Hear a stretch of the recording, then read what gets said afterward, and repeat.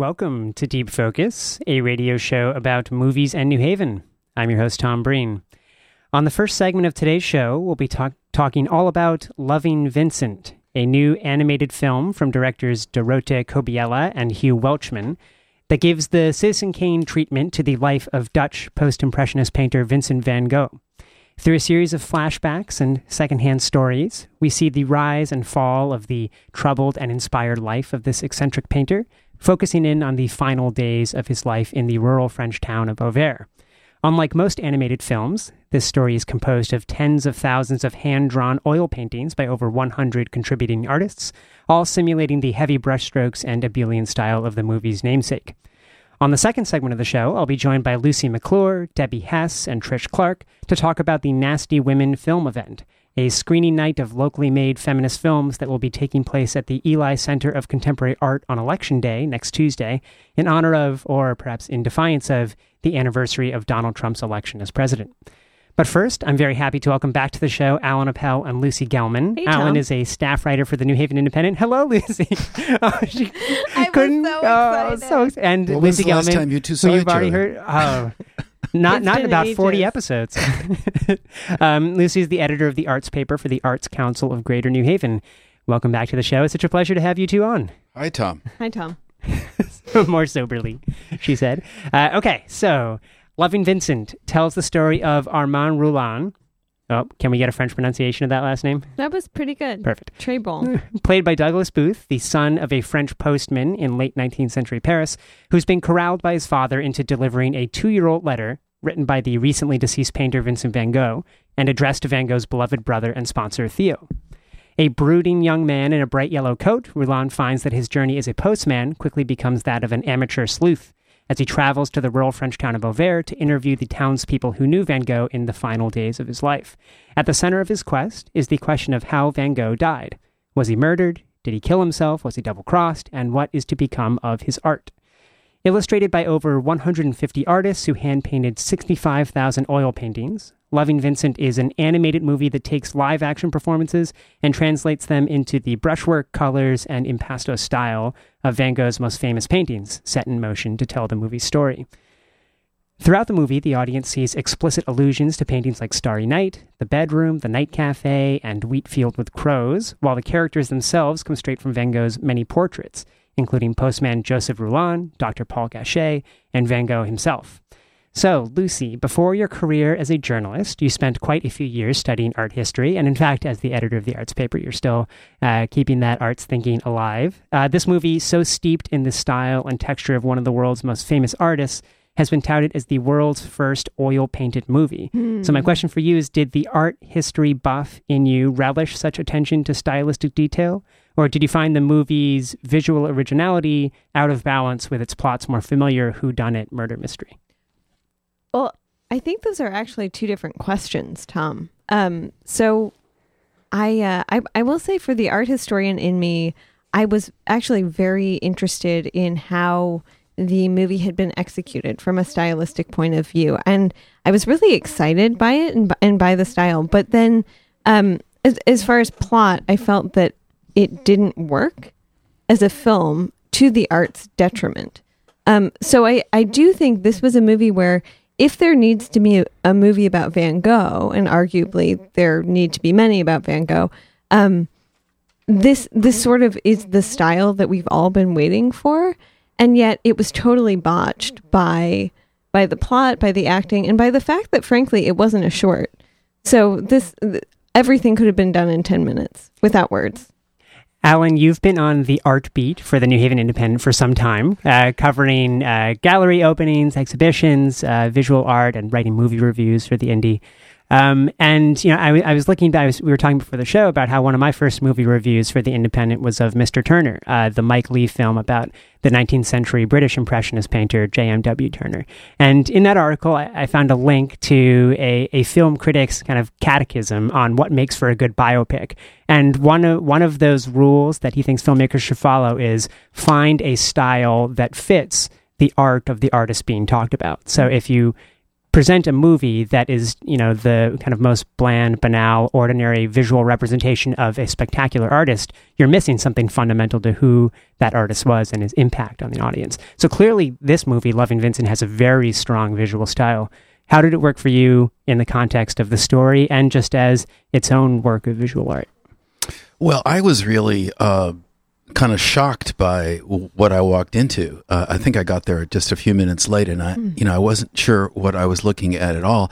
And then I kind of grew dizzy, physically dizzy, which you don't often have visceral responses to movies or visual dizzy responses, because I guess we should explain to those who haven't seen the film that you see everything in the movie as if it were Starry Night or the Portrait of Dr. Gachet. All the colors are not only there and bright. The entire movie it's as if it's one continuous or a serial, one after the other paintings of Van Gogh. And after the novelty of it, I said to myself, "What's going on here? Why do this? What's the value added?" Especially since the mystery of Van Gogh's death, their website's all about this. Had reached the point in 2011. I was put in mind of a 60 minutes a segment which was based on an extensive book, with forensic scientists analyzing the wound. Which is a big part of the movie's plot, that this have been or self-inflicted. So I guess I was wondering what's the value added here, and the artist. It seems to be, just apropos of your question of Mike Leigh's Mr. Turner. That was a kind of biopic of the artist's his process, his way of working. This movie is just a biopic of the end of just one segment of Van Gogh's life.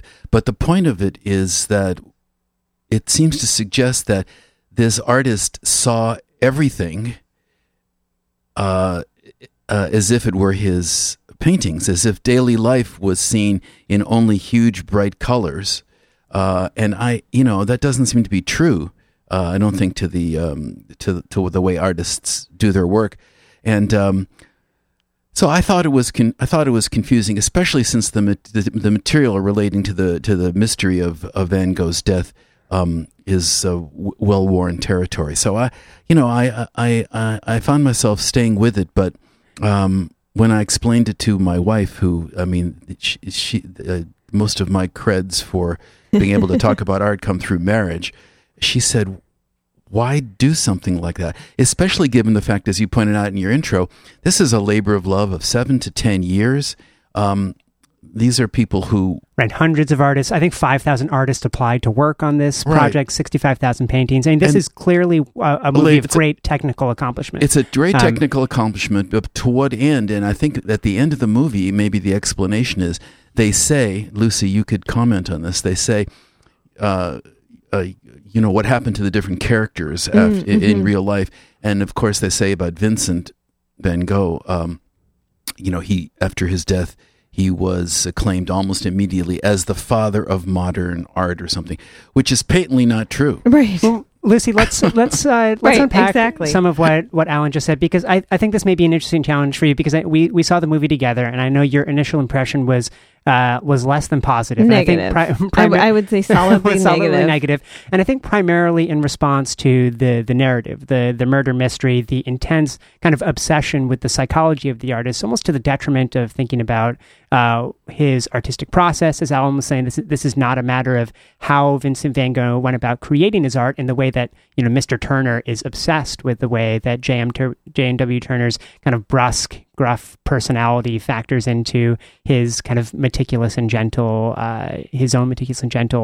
way of creating paintings. But let's see if we can find that value add of the style of this movie, because I think that it does have something to say, something meaningful to say, besides just something beautiful to say about who Van Gogh was, both as an artist and in the context of this movie. So I'm going to throw out a few ideas, Sure. and I want to see if you have any others or if you agree. And but I think a lot of the value comes from what was inherent to Van Gogh's own work, as opposed to what the filmmakers are layering on top of this. And one is the simulation of Van Gogh's brushwork. I mean, if anyone knows, has even the most fleeting familiarity with Van Gogh's work, I think the first thing that comes to mind are these thick, very layered, very kind of materially present brush strokes of paint, right? The paint just kind of accumulates on Van Gogh's paintings, and they give it a roughness, this sense of kind of instability and of constant motion. And I think that for Van Gogh's work, and in the context of this movie, Alan mentioned being dizzy watching this movie. And I think that is the desired effect in terms of how the directors are interpreting Van Gogh's work, and that he was dizzy by the world that he saw. His world was one constantly in flux, constantly destabilized, where there's very little differentiation between the characters in the foreground and the landscape in the background. This is a constant merging of like subjectivity with the world that is a very, upsetting reality to experience for an artist so incredibly sensitive. And I think that the movie captures that pretty beautifully through its many, many landscape kind of long shots, wide shots of characters just immersed in these very heavily brushstroke backgrounds. Do you have anything, what do you think of that? And I don't know, what do you think of the movie's great attention to replicate the brushstroke style of Van Gogh? Well, I think you and Alan are right in that there's something specifically vertiginous about this movie, and the fact that you're always moving, you're constantly moving, and you're meant to be dizzy. The one place I would push back a little bit is I don't think we are, I don't think the intention is specifically for us to be seeing this and think this is the world through Van Gogh's eyes. Maybe that was the intention, maybe I'm off, but I think this is the world through the eyes of people who I don't even want to say loved Van Gogh. They loved and were obsessed with the idea of Van Gogh. And so that trickles from the characters in the movie up to the people who were on the production team of the film itself and the artists who worked on this. I think, there's sort of this great specter of Vincent van Gogh that still hangs over the art world. You still learn about him in art history. I don't think there will ever be a point when he's not included in, Modern Art 101, Intro to Modern Art. And certainly you learn about him in your French in the Belle Epoque classes and things like that. But I don't think this is a movie that ever went deep enough to be anything through Van Gogh's eyes. Alan, the idea of Van Gogh is very important to this movie's take on the artist. I said that loving Van Gogh or loving Vincent gives the Citizen Kane treatment to Vincent van Gogh. And by that, I mean, this is primarily told through flashbacks and through secondhand stories as interpreted by, a kind of a second-rate sleuth. I mean, if we have Joseph Cotton's character trying to piece together the mystery of this, fantastically larger-than-life man played by Orson Welles in Citizen Kane, here we have another kind of mythic artist. If Kane was the quintessential American, here we have like the quintessential suffering artist that this guy are trying to understand. Now, the big difference and why this is not Citizen Kane is that I felt like we learned almost nothing about Vincent van Gogh through this movie. We learned nothing. This begins and ends with the fascination of the long-suffering artist as a relatively stereotypical kind of modernist archetype.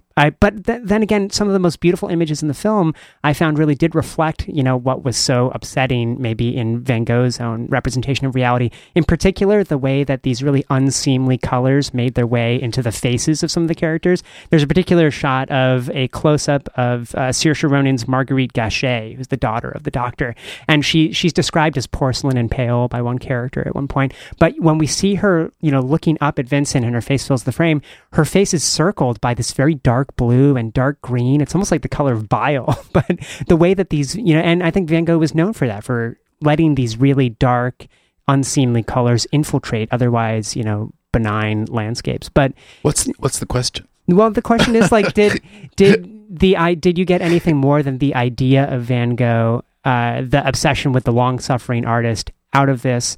And did its attention to color redeem it in any way, provide it with some kind of insight into how this artist perceives reality? Well, I think that the movie really does suffer from advancing the idea that you have to be mentally unstable and potentially suicidal to be a great artist. I mean, it's the born under the sign of Saturn that all artists are, or the greatest ones, teeter between stability and instability. It does advance that idea, and I think, frankly, that's one of the reasons why in addition to the quality of his work, that Van Gogh, remains a kind of central figure when people talk about art. So, it's problematical. I mean, here's a technical question that I may be an answer to your question. Why does the film, which is all in Van Gogh's bright colors, basically move to black and white whenever events from the previous time past occurs? What's going on there? Why would they do that? I couldn't understand that aesthetic choice. Well, I think that for a movie obsessed with aesthetics, that was, to me, a pretty clear indication of a pretty clumsy plot mechanic move. In that the black and white, right? It's meant to distinguish the past from the present, right? It's also a lot crisper in black and white as opposed to the muddled, bright colors of the present, which I really didn't understand, because if anything, this movie is meant to cast doubt upon our, the many different pasts, the representations of the past that we're seeing. And I think it's, getting to that Citizen Kane kind of archetype of how we tell stories, how we interpret other people's stories, is that the black and white is just another way of jumping, not into reality per se, but in someone else's telling of reality. But I found it pretty clumsy, and it took away from what I found beautiful about the movie. Right. Lucy, I want to ask you, just sure. Even independent of the movie, but maybe you can circle around to reflect, on it. I mean, when you think of Van Gogh, what is it that comes to mind? What does Van Gogh as an artist mean to you, as someone who studied art history for a long time? And I don't know, what is he? Let's just leave it there. What does he mean to you? Yeah, I actually think that ties into one of the things that was the most upsetting about this movie, and sort of its glossing over of major things to get straight to the question of how much did this artist suffer for his work, is Paris is painted very briefly as this kind of scary, nefarious place that Van Gogh didn't want to be. And actually, it's a lot more complicated than that when you look at his work and how he is looking at the work of his colleagues. But also, this film did not talk at all about the relationship between Van Gogh and Gauguin, which was probably the most important thing for both of them. They both spent time in Arles, and so that completely glosses over it. And at Pont-Aven. In Pont-Aven, yeah. And so if you're not, if you haven't taken Intro to Modern Art, which I would say is 98% of the American population, and don't feel compelled to do so because it teaches a lot of dead white guys, you have no sense of that from the movie. And you have no sense of this great sort of friendship and rival. I mean, they were kind of the original modernist frenemies, if you will. And we missed that completely. And that would have been so much more interesting in a movie. I hate to undercut you a little bit, but you arrived at the movie 10 minutes late, and in the movie's first 10 minutes, it did have, that is when the Gauguin segment was in. Now, it is very... Yeah, I didn't see that either. It is very brief. Darn. And it doesn't focus at all on Gauguin's art and his influence on Van Gogh. It only is a very brief montage of Van Gogh and Gauguin getting in a fight, and then Van Gogh going to a whorehouse and chopping off his ear and giving it to a prostitute. Alan, what is it you want to say? But the whole point of the Van Gogh and Gauguin's friendship is that the two of them, and you see this in art museums all around the country, there's a reason that their paintings are often displayed next to each other, because the two of them were feeding off of each other's styles constantly.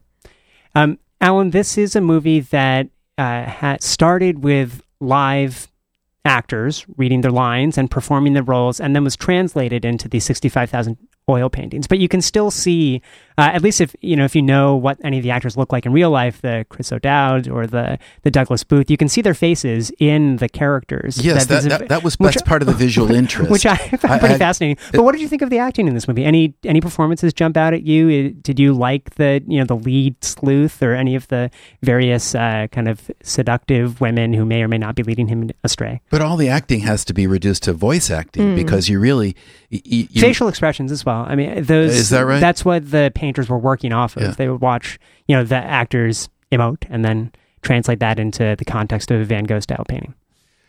Yeah, I think that what I was asking myself is, are there until I read a little bit about this technique? What is it called? Rotoscope or something like that. I was wondering just what is going on here. Are there real humans who are essentially the first layer? That's the wonderful conundrum. It's a mix, right? It is. It starts with people in the same way that the Planet of the Apes movies, the more recent Planet of the Apes movies, you have people actually acting out the monkey parts. Well, and this is interesting because when somebody is mentally unstable, sometimes, and maybe this is part of also the way an artist looks at a bug or a leaf.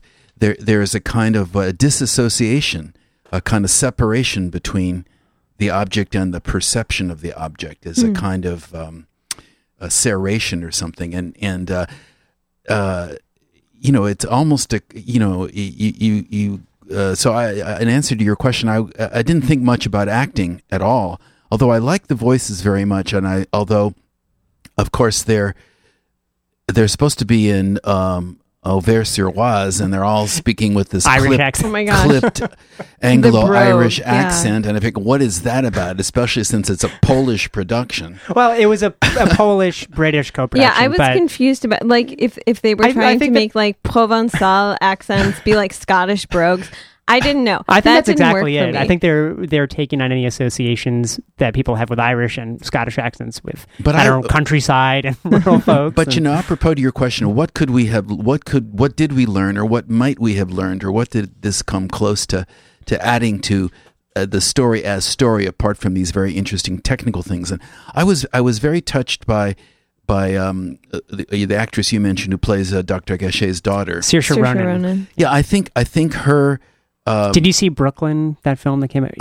She's quite a prominent. I think she'll be familiar to a lot of audience members. Right, and she's the one who's sitting at the pianoforte or the piano or whatever in the right. And it's, by the way, that's a very subdued. If it's his palette is very subdued in that. I think she's wearing a kind of white dress with just little spots of colors. It isn't crazy, which is such a wonderful contrast with the bright yellow coat of our lead, as right? As if to say she understands me, or maybe she's the fact that she considered him a genius. She conveys to our detective narrator. Maybe that's a force. It was a force for his sanity. So she isn't portrayed in these dramatic, beautiful yet crazy colors. I thought that could have been explored more. And then apropos of your comparison between is it Joseph Cotten who's trying to figure out who Orson Welles is in Citizen Kane. Here you have this kind of lost, semi-drunk son of the postman who's our narrator. It's as if he's trying to figure out his own life through trying to figure out what became of Vincent van Gogh. He's no artist himself, but he's lost. And his father, I think, has sent him on this mission in order for him to understand stuff. And I think that's as a story, that's also one of the interesting angles, or the more interesting angles. Lucy, we only have 30 seconds left in this review. And as the resident art historian, and also as someone who hasn't been on the show in a little bit, I want to give you the final word. But I will say, I think both of us experience in the very final sequence of this movie when we see the father and son looking up at Starry Night. It looks like Starry Night. And then we see the self-portrait of Vincent van Gogh. And you hear Don McLean's song. That song, Starry Night. It's so bad. But well, it's a cliche, and it just sort of fits. Starry Night. Yeah, it's really bad. Lucy, can you just give me your final word on this movie? Love it, hate it, somewhere in between. Don't see this movie. Don't see this Mr. movie. Turner instead. Go Mr. see Turner. Mr. Turner wonderful. is really like that is an art historian's movie. But also don't see this movie. But I encourage you. Go to, if you're in New Haven, go to the Yale University Art Gallery. There is a painting by Van Gogh himself, not an artist emulating Van Gogh. Stand in front of it for a while, do some close looking. That's the cafe, right? That is. The Night Cafe? The Night Cafe. All right. Well, that is as good a recommendation as any. Lucy and Alan, thank you so much for coming on the show. Pleasure. It's a pleasure to have you here. Coming up next, a conversation about next week's Nasty Women film event. But first, let's hear a little bit of an Ellison Jackson song called Man from Lowell.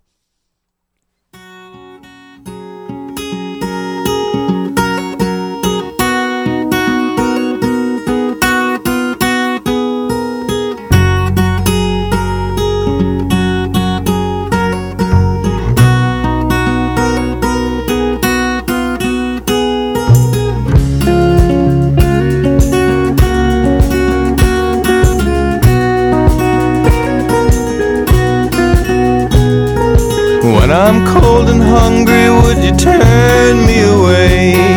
And if I had no money, would you beg me to stay? Please tell me what you seek. Please know that I am weak.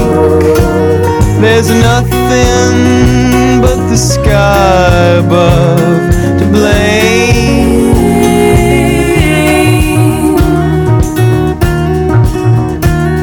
Tonight the moon is hidden and I've forgotten my own name.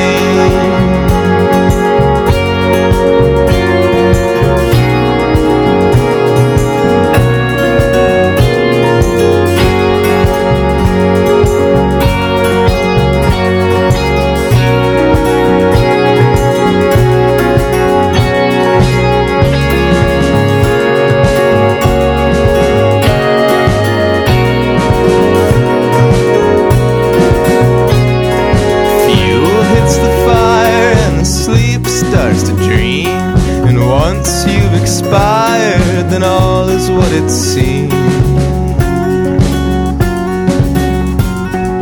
Please tell me what you seek. Please know that I am weak. There's nothing but the sky above to blame.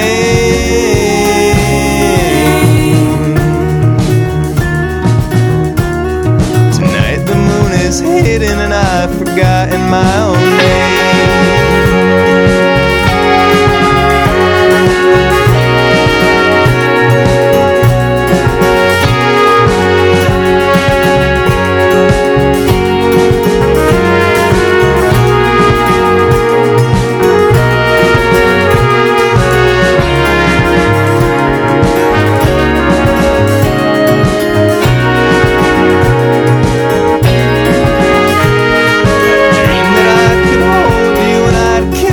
To try, come back anew and escape the light.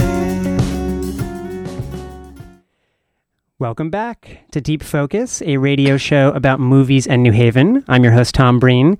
On the second segment of today's show, we'll be talking all about the Nasty Women film event, a night of feminist film screenings that will be taking place at the Eli Center of Contemporary Art on Trumbull Street on Election Day, next Tuesday, November 7th, from 5 to 8 p.m. I didn't check if that's the right time. Does that sound right?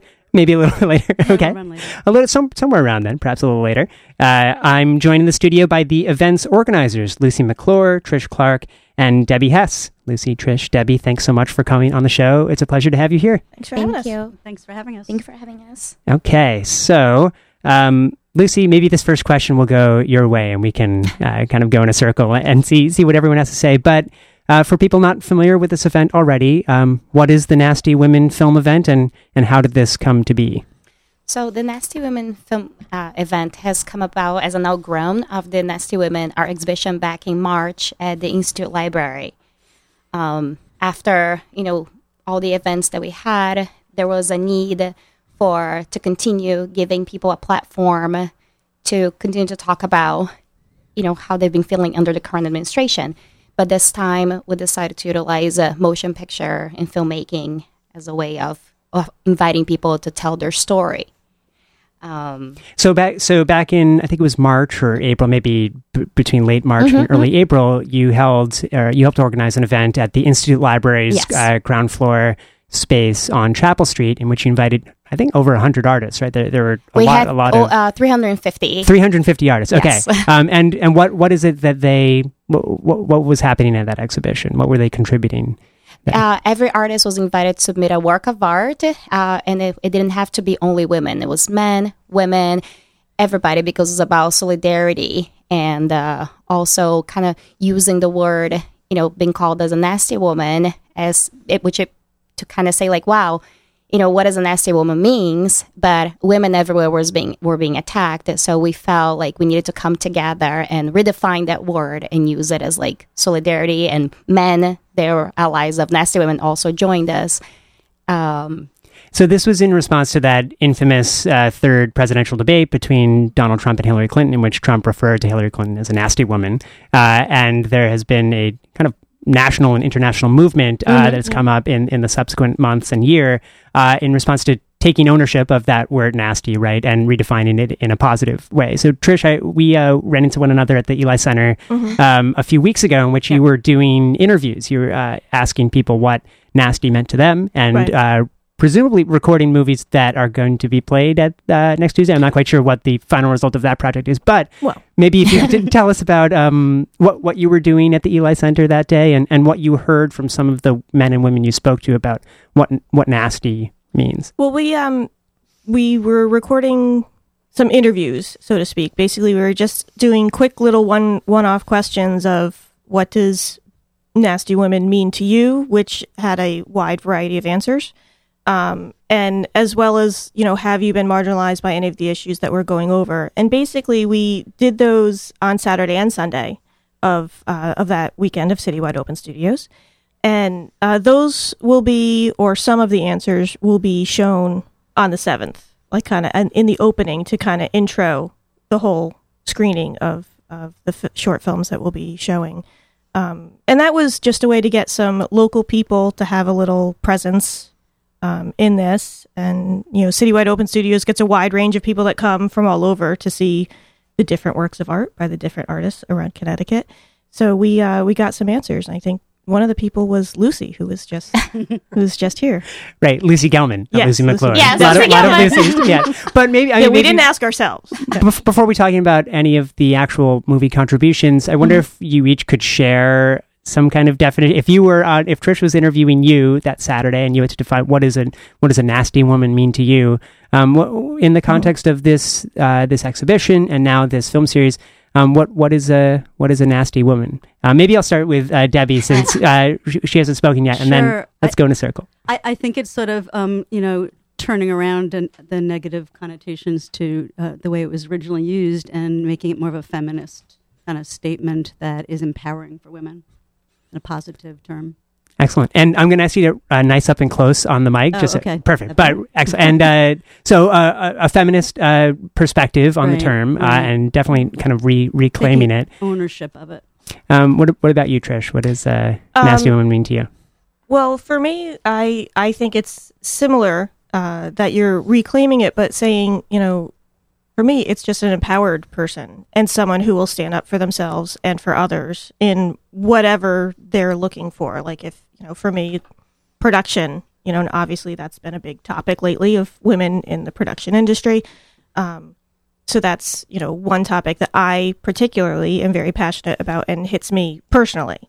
So, but as you said, it just stems from the whole original debate of, and turning the word back around and being proud of it. Like, sometimes there's another word that people use that begins with a B that I probably can't say on air that people will say it means the same thing. And I think both of them we're turning them into badges of honor. Exactly. With that, Is that how you see nasty women as well, Lucy? Do you see it as a badge of honor? Yeah, I see. It's like, it's funny how they use that word as an attack. And, I think it's up to women to come together in solidarity for one another instead of using those words to attack each other and even take it as a personal attack.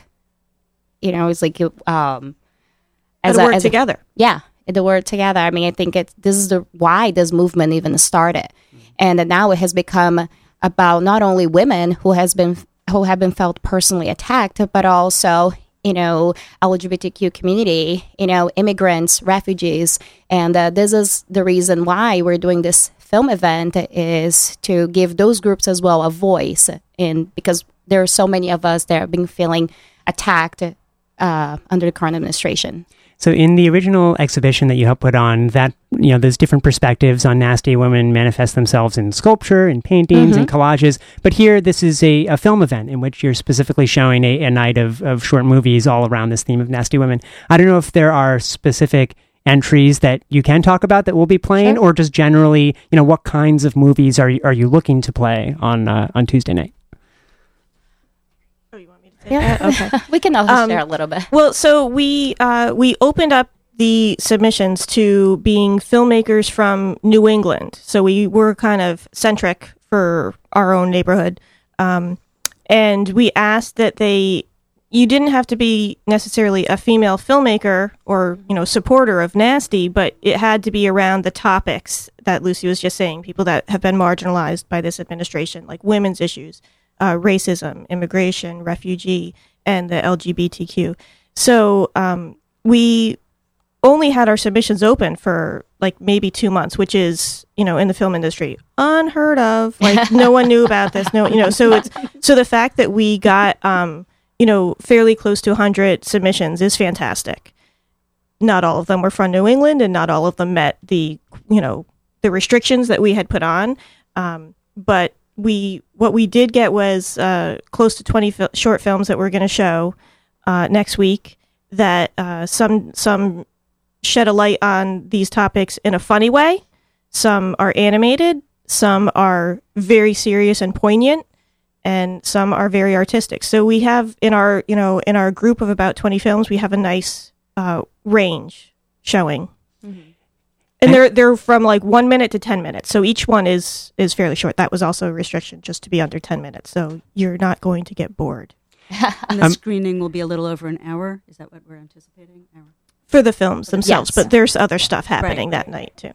Debbie is the representative of is it Eli Center or Ely? I think I may be mispronouncing it. I might also. Eli Center of Contemporary Art, which has been known as the John Slade Eli House. Right, the John Slade Eli, right, on Trumbull Street between Orange and Whitney. Yeah. Could you, as the representative of the host of this event, could you tell us a bit about, I don't know, how the Slade Eli became the host and why it's, I don't know, within the mission of your of the museum you work at, or why you're interested in putting on this kind of an event? Sure. I mean, I talked a lot with Lucy, and as a group, we were looking for a place to hold it, and it did come up last year. It wasn't a appropriate location for the exhibition or large enough, but this year it seemed like a really good setting for the film event. And we started an artist in residency program for the first time, and the group sort of applied to be one of the artist collectives in residence, so we could sort of folded into this month of activities going on, and are utilizing 2 of the rooms for film screenings and lots of other events sort of around the idea of the Nasty Women exhibition, and a growing organization that's sort of moving from Nasty Women New Haven to Nasty Women Connecticut as it sort of expands and tries to embrace the community in a lot of different ways. Well, first I want to say you're listening to Deep Focus on WNHH-LP, New Haven's home for community radio. I'm your host, Tom Breen, and I'm talking with Lucy McClure, Trish Clark, and Debbie Hess, the organizers of next week's Nasty Women film event at the John Slade Ely House on Election Day. Lucy, I don't want to leave the exhibition quite yet, because that was the source. That was the source of this of this series, and I think your based on reading some previous independent and arts paper articles about your involvement there, that was, one of your first kind of major political acts as an artist, in response to the rise of this kind of rampant misogyny with Donald Trump. And I wonder if, as we're about a half year, past when it started, as you reflect on the exhibition, I don't know, what did you learn from it? What did you get out of it? Either that helps inform this film event, or just, helps you understand what feminist art is. Well, it's funny because like you said, I never had done something like that before. But as a mother, as an artist, as an immigrant, I felt that there was a need to do something.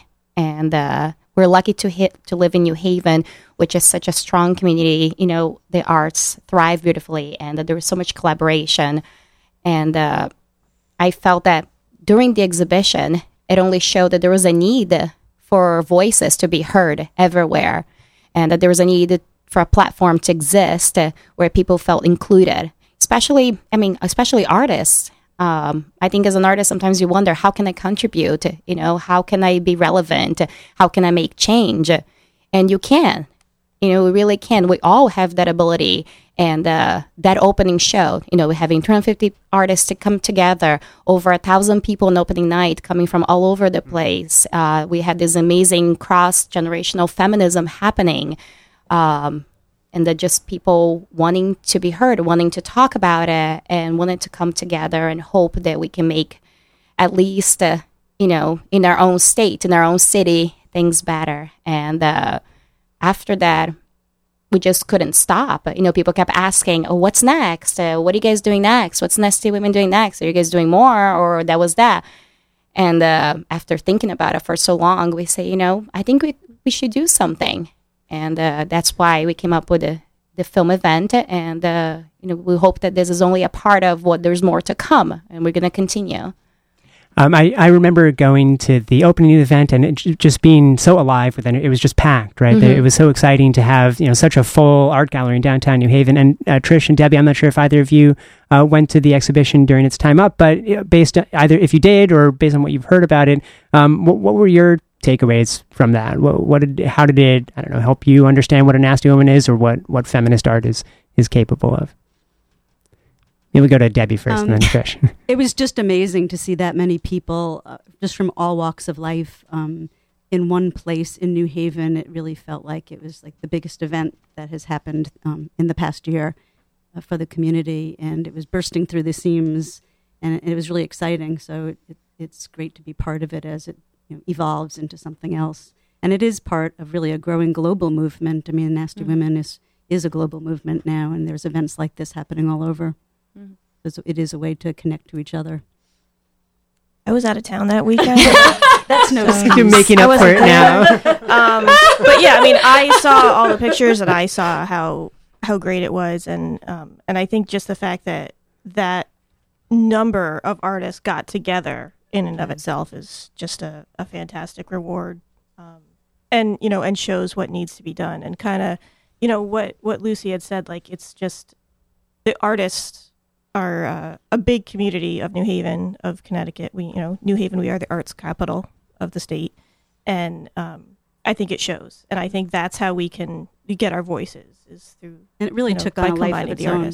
Yeah. And there's so much support from the community. I mean, all this has been happening because we've been having support of, Art Space, the Arts Council, the Eli House. I mean, everyone is supporting us. I mean, local business, and because I think people feel that there is a need for this to happen. We need to come together as community, as people, and I think that's just something that we all have in common.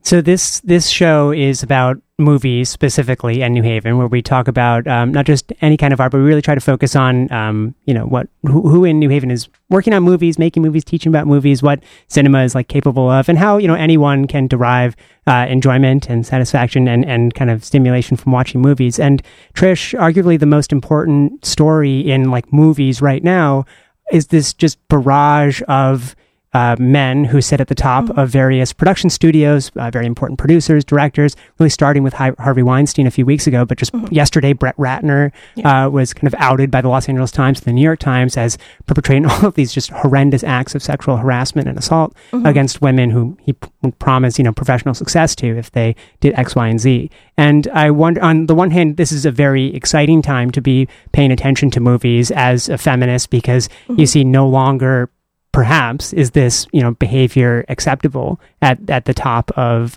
these production studios. But on the flip side, we still do have Donald Trump as president, and so sexism is clearly still alive and well. But I wonder, as all of these very prominent filmic people are kind of being toppled because of their misbehavior and kind of crimes committed against women in decades past.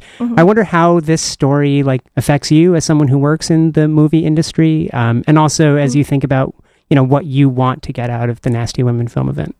Well, a lot of the things that are coming out now are things that people in the industry were all very well aware was happening. And, the term, the casting couch, that, in film and video and even in stories has always been kind of like brushed aside, like, oh, that's just what happens. But that's because, they made it acceptable. And that is actually what really happens. I hope it goes away. I don't see it going away really anytime soon because, here Harvey being the biggest perpetrator that's being, outed right now for all this. And it's like, he's clearly not even conscious of what he's done, what lives he's ruined. To him, it's just, I just pay somebody off and it's done. Right. And then he just would do it again. So clearly, nothing was being learned. And so many people helped cover it up.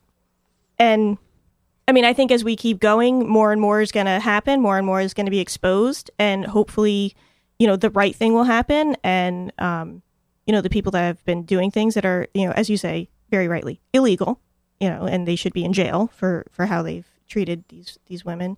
Hopefully things will get righted. It's a long, long path. And one way might be to right how the country's being run right now by someone who has definitely perpetrated all of these things as well. But that's a side note.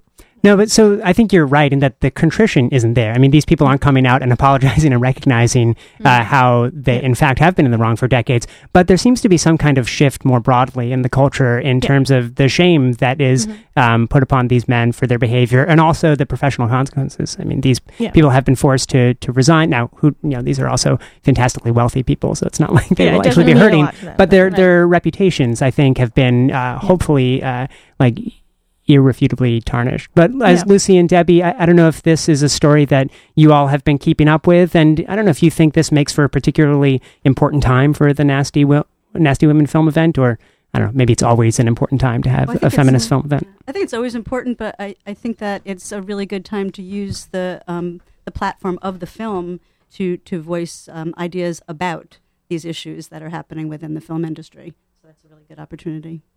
Yeah, I agree, because also the moment that you make things public, the moment that you talk about it, you're really forcing people to look within themselves and look around them and see what's happening.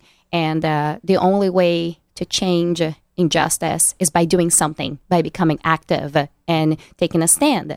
You can either just turn a blind eye and expect that somebody else is going to do something, or you could do something yourself. And we're not expecting some major, grandiose act from people. We're expecting just you see something that it's not okay, say it. Don't be afraid, because not everyone has the ability to have a voice or stand up for themselves. So if you're able to do that, you should use it, whether it's for yourself or for someone else.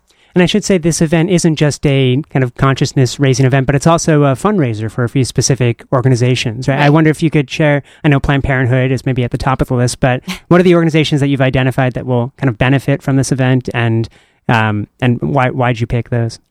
So it's Planned Parenthood of Southern New England, Make the Road Connecticut, and IRIS Immigrant and Refugee Services, because these are organizations, all three of them, that could be gone any moment. I think it's important for people to understand what they do and why we should support them. And that's why we're inviting people on opening nights to also talk to people from those organizations so they can really understand the impact that they do in our society for the good.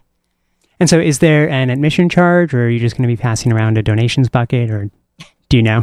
How is money making for people to donate to all three of the organizations. Mm-hmm. But is admission free? Yes. Excellent. Great. So we are just about out of time. I'm so grateful to Lucy McClure, Trish Clark, and Debbie Hess for coming on to talk about the Nasty Women film event. I'll make sure to put a link to the Facebook page on the Deep Focus Radio website, so we have the actual time. But it is on Tuesday, November 7th, at the formerly John Slade Eli House, now Eli Center for Contemporary Art. Election Day. Election Day. That's right. And I'm not sure if the parking will be better or worse because of that, but there's street parking in the area. So come on out. But congratulations on throwing this together in like no time at all. And I'm really looking forward to seeing the movies that you play. Awesome. Thank you Thank so you, Tom. much. Thank you, Tom. So you can find a complete archive of over 2 years of conversations about movies in New Haven at deepfocusradio.com. And we'll catch up with you next week for another episode about movies and New Haven.